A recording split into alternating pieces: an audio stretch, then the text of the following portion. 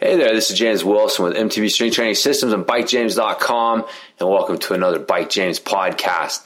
This is going to be another classic Bike James rant. I got set off the other day by a customer of ours with Pedaling Innovations, the Catalyst pedal that I invented. He had gone to his local bike shop and had asked them if they could order the pedals for him, which of course we're happy to do. We love working with shops, and his shop guy, his mechanic, told him that the Catalyst pedal is a gimmick and that he doesn't want it. And so he ended up ordering it online, and so that shop lost a sale. And of course, the Catalyst pedal is not a gimmick, because gimmick has an actual definition, which I'll get into here in a second. And he found out that it was, indeed did exactly what it said it was going to do, and the things that we say to back up the claims are in fact true and are actually exist.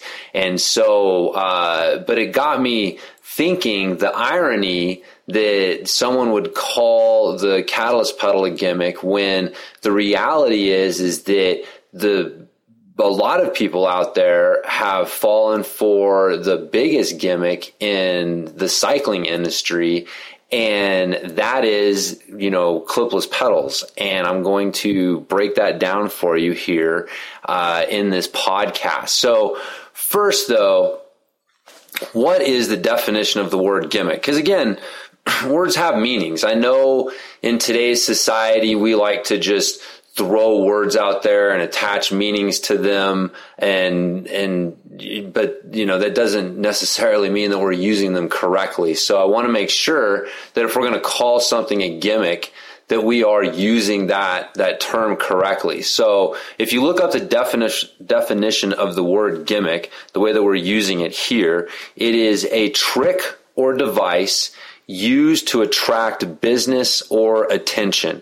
I think most people would agree that that's a gimmick. So, again, we've all seen gimmicks to attract, the store having in fact, we have a store here that's been having a going out of business sale for about 10 years now. That's a gimmick. That is an untrue thing. They're not really going out of business, but it's being used to attract business and attention. So again, this includes things that are untrue and also things that have no basis in science or facts. So again, just things that aren't true, things that are said about something to try to help attract attention or to sell more of them that just have no basis in reality. That is the definition of the word gimmick. And when you look at it, when you break it down, clipless pedals, they're sold on two things that, based on that definition, are in fact gimmicks. So the first of these is the round pedal stroke theory, or the need to pull up on the backstroke. There's countless graphics illustrating this quote unquote perfect pedal stroke, and everyone's seen them. It's got the little, the colorful chart showing that this muscle engages here and this muscle engages here, and that if we're pushing and pulling just right, that you're going to see all these muscles engaging at this point, creating a nice circular pedal stroke where we're applying force as evenly as possible throughout the whole thing, especially by making sure that we're pulling up on the backstroke. But excuse me, here's the problem here. These charts have no basis in reality.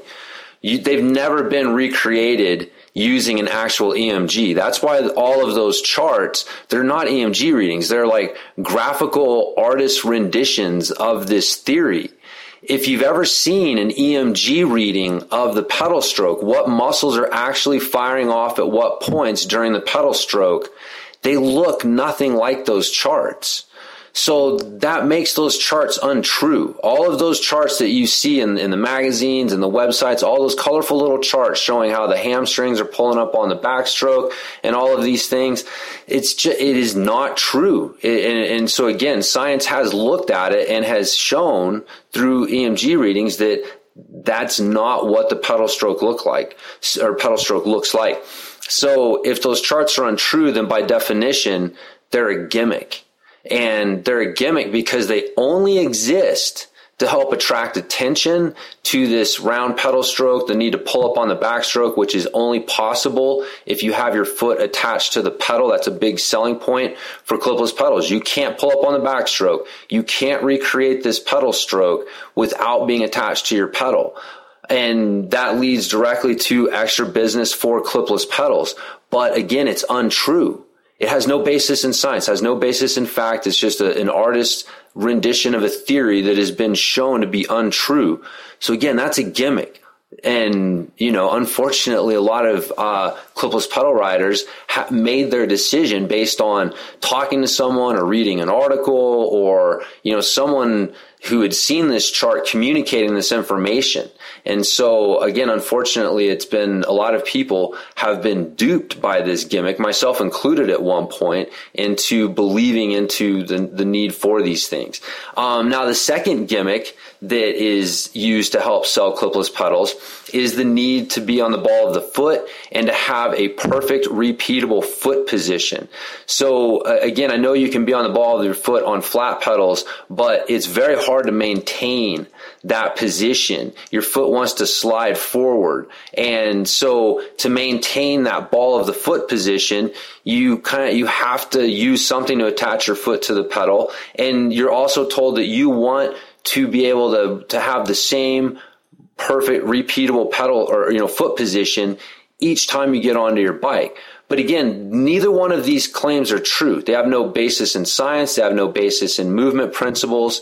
The studies that do exist looking at this are either unclear or they actually point towards more of a midfoot position.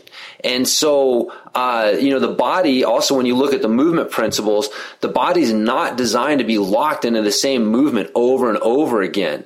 This leads to overuse injuries. Your system needs some quote unquote noise, slight variations from one rep to the next in your movement pattern. So when you're running, for example, your foot strikes are slightly different each time. If you had the same exact foot strike, this is one of the reasons that shoes that have way too much support, arch support and things like that, they don't allow the foot that noise that it needs, and it leads to overuse injuries. This is also why machine training is bad for your joints compared to free weights, why people are told to use free weights if you want more functional strength and also being locked into those ranges of motion and going through them every time over and over is bad for your joints. And so again, if this is true off of the bike, then it's true on the bike. I mean, imagine doing thousands and thousands of reps locked into a machine. You can imagine how bad your joints would feel. Well, that's what's happening when you're locking your foot into the same position and not allowing your foot position and how your foot's applying force into the pedal to vary a little bit from pedal stroke to pedal stroke and ride to ride. So again, this idea of this perfect repeatable pedal stroke, it has no basis in anything at all. And so again, the science that has looked at it has been either inconclusive or pointed in the other direction. So again, that by definition makes the ball of the foot claim a gimmick because, again, the definition of a gimmick is a trick used to attract business or attention. And so that's what both of these things are. The need to pull up on the backstroke and this round pedal stroke is a gimmick. It's untrue. And the need to be on the ball of the foot and have this perfect repeatable foot position every time you ride your bike in every pedal stroke, again, is untrue.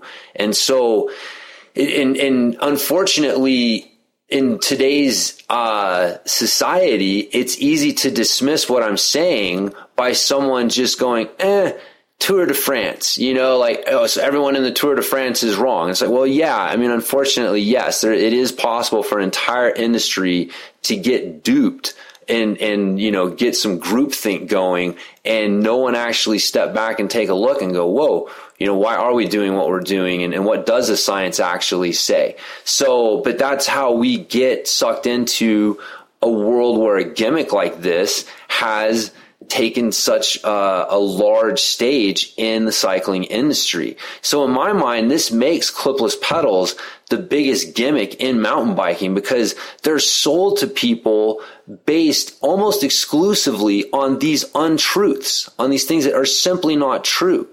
Now, the other problem that you have that I also think makes clipless pedals a gimmick is that they have some very real drawbacks that no one wants to discuss. Now, the first is that they force very unnatural movements onto the legs. Again, this is something that no one in the cycling industry really talks about, is how your legs are not designed to apply force in a straight line. Instead, your feet, your legs use a spiraling or screwing motion as your feet apply force into the ground. And if you do this motion on a clipless pedal, this is why they have float on clipless pedals, because if you literally locked your foot in a place, you'd blow your knees to pieces because they need this rotational movement. So the answer was to create float that allows your foot to move a little bit freely, and that takes some of that screwing motion pressure off of the knees and the lower legs. But the problem with this is that this motion is you're wasting energy. Your foot moving in the float, that's energy that's supposed to be being applied into the ground, into the pedal. And you're losing that energy. It's basically like trying to apply energy into ice. I mean, ice is the same way. It has a little bit of friction so that your foot moves. And we can all imagine how how hard it is to try and run or move on ice. Well, that's what float basically is. And so the other problem you run into is your legs are going to learn to try to minimize that spiraling movement, or they're going to create a compensation through letting the knees cave in. This is one of the reasons that you see riders with their knees caving in towards the top tube, is this is one of their body's answers to trying to create this spiraling motion and avoid straight up and down lines with the legs, because that's not how we're designed to move. And so again, if your foot moved the way that it was supposed to and your legs stayed stable, like we all know, you don't want your knees traveling inside of your foot. Again, if you're in the gym and this is happening, you're doing lunges or you're doing squats or something, and your knee is caving inside your foot. This is called the valgus collapse, and it is bad for the knees. It is running pressure unevenly through the knees and creating issues. And so you don't want that happening on the bike either. And so this is one of the reasons that so many riders have knee problems, is because of the unnatural interface and the unnatural movements that it forces into your legs. I mean, you'd literally unclip if your legs stood still, your knee stayed steady over your ankle, and your foot spiraled the way that it wanted to into a clipless pedal, you would unclip. And so again, your body has to learn some unnatural movement to compensate for that, which isn't good. It's bad for your legs and your knees. This also applies to cornering, because you need to spiral your foot into your pedal in order to help set the edge and drive the movement. Anyone who's cornered on skis or surfboard or skateboard or anything like that understands the importance of being able to apply pressure through the whole foot, both the ball of the foot and the heel, and being able to spiral your foot a little bit to set your edge and help drive the movement. And again, if you did this on clipless pedals, you'd come unclipped. So your body has to learn an unnatural movement, an unnatural way of moving to compensate for this unnatural interface that your foot has with the bike. And lastly, your foot wants to apply pressure into the ground. And this means that it needs something underneath it supporting it. A stiff-soled shoe is not supporting your foot. It is only making it stiff. You have to have something underneath your foot that your foot can apply pressure into for your foot to be supported. If you have your foot supported by the pedal, then you can't twist your foot. That's kind of the whole point. That's the way your ground, the way your foot wants to interact with the ground. It wants to have something supporting it that doesn't move, so that it can twist and move, but the foot doesn't actually move. It's allowing this spiraling motion into the ground. This is how your foot wants to move. And so when you support your foot the right way, it can't twist because your foot is made to not twist as it's applying pressure into a stable platform. Well, guess what this means? If you can't twist your foot, you can't unclip. And so this means that if you have a properly supported foot, you have a platform underneath your foot that is supporting your foot properly, then your foot won't twist. That is by definition, a proper platform will resist the twisting of the foot so that your foot can apply force the way that it wants to. And this means you can't unclip. So realistically, this makes it very hard, if not impossible, to clip in and allow true natural foot movement through a good platform. Because again, it's just those two things they can't exist together. And so those are three really big movement drawbacks that no one really discusses. I don't see anyone talking about this stuff, but they're very real movement issues that are created by this unnatural interface that your foot is forced into through clipless pedals. So, the other thing is, they are more dangerous, especially for beginners, and the consequences of not getting unclipped are different. And in my opinion, they are worse than slipping a flat pedal. I mean, neither system is perfect, but if the clipless pedal system fails and you don't get unclipped, you are risking head, shoulder, arm injuries. And if you slip a pedal, you're risking a busted up shin.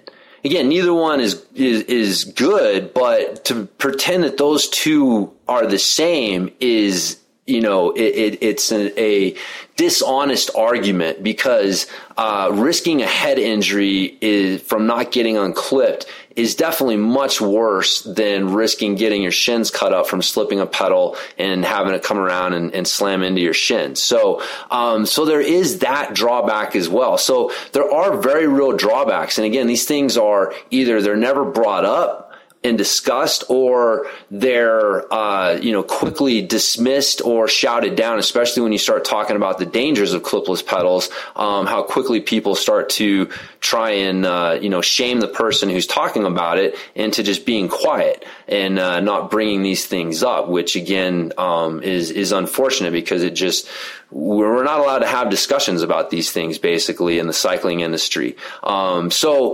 These things aren't brought up. We're not allowed to discuss them. And the only things that we are allowed to talk about and discuss are the gimmicks that are used to prop up the quote unquote superiority of clipless pedals.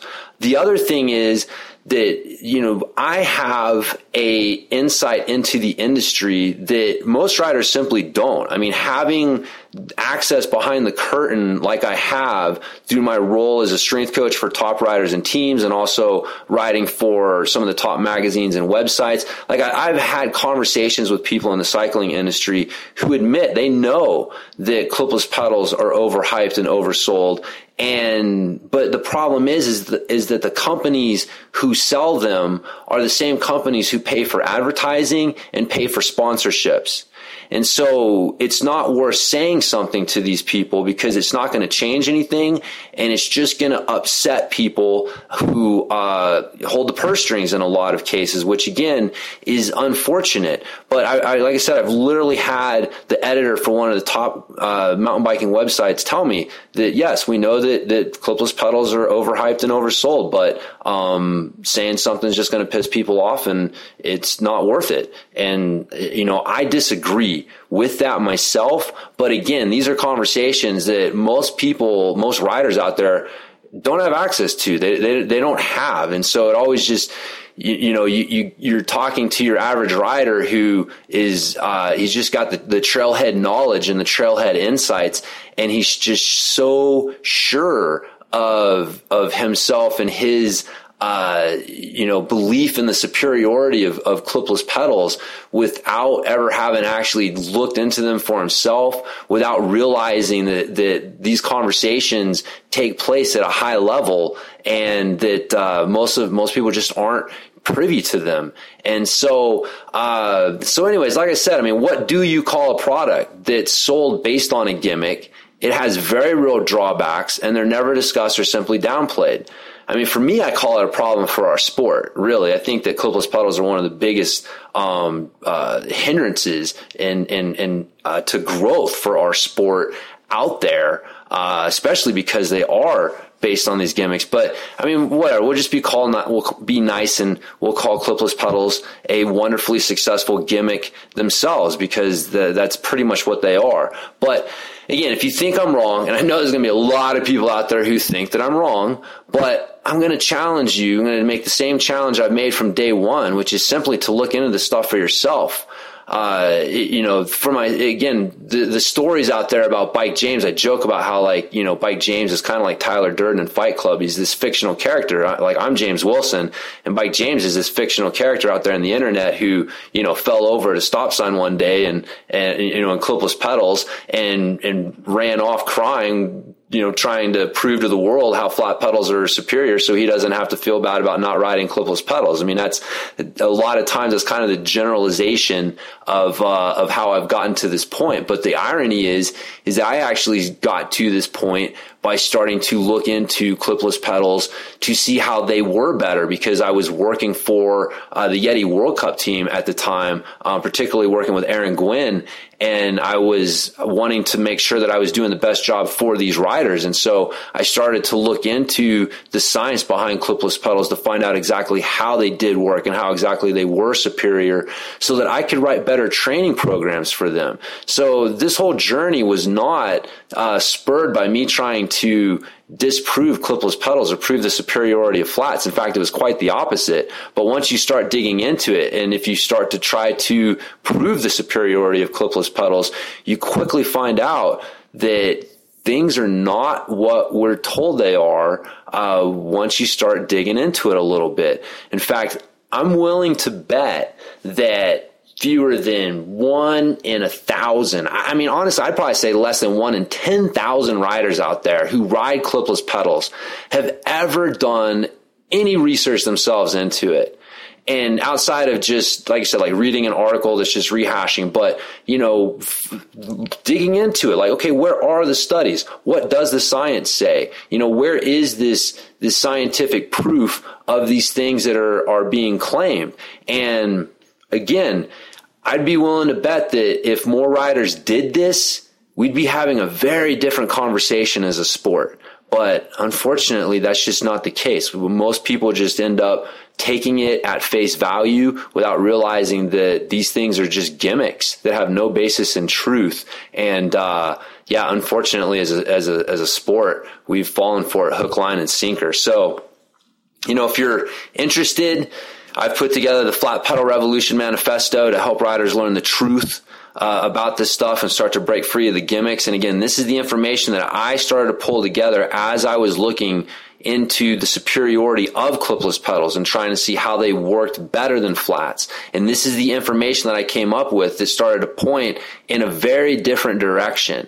And so it's a great place to start if you're really curious about this stuff. Again, I know a lot of people are going to be like, you're biased and you cherry pick the information in it. Again, cherry picking is one of these words that it has a definition, which means that there's information out there that exists that I'm choosing not to include because it goes against my claims. But again, that's not the case. Like, I've never seen any science out there. I've never seen anything that backs up these claims of the needing to pull up on the backstroke or needing to be on the ball of the foot.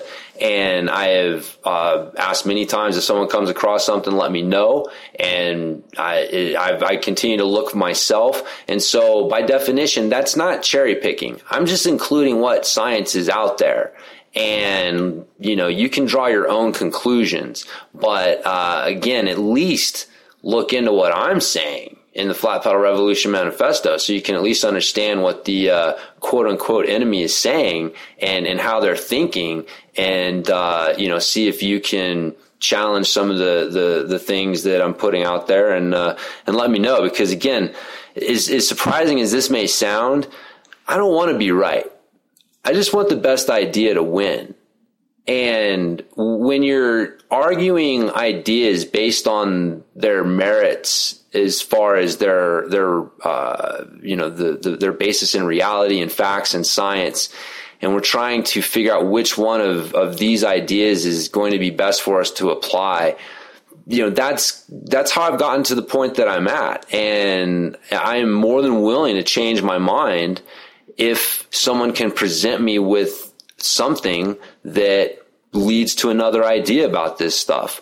But that just hasn't been the case so far. So that's why I'm pretty sure about what I'm saying, despite the fact that, yes, all the riders in the Tour de France ride clipless pedals. I understand that. But there is a difference between no one in the sport having the balls to buck the trend and try something different, and that piece of equipment actually being better than anything else. Huge difference. And so again, I believe that time and history will play this out, and we'll see. So, but anyways, some food for thought. Like I said, I know this is one of those podcasts that is going to make a lot of people unhappy. It's going to reinforce for a lot of people out there because, again, the flat pedal revolution is in full effect. And so it's just going to reinforce for a lot of people that, yes, flat pedals are a great option, if not a better option for the vast majority of riders out there. And really, I hope that this podcast, the real purpose of it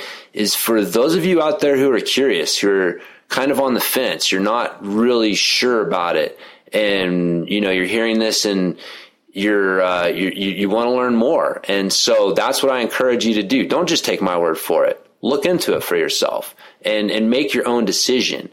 But really, that's at the heart of it, is my challenge, is to do that for yourself and stop letting the cycling industry use gimmicks to help shape your decisions in directions that may not necessarily be the best option for you. So anyways, that's going to do it for this podcast. If you have any questions or thoughts, as I'm sure a lot of people probably do, let me know. You can hit me up at james@bikejames.com, or you can go to bikejames.com and do a search for this podcast, the biggest gimmick and cycling podcast, and leave a comment there, and I'll be happy to get back to you.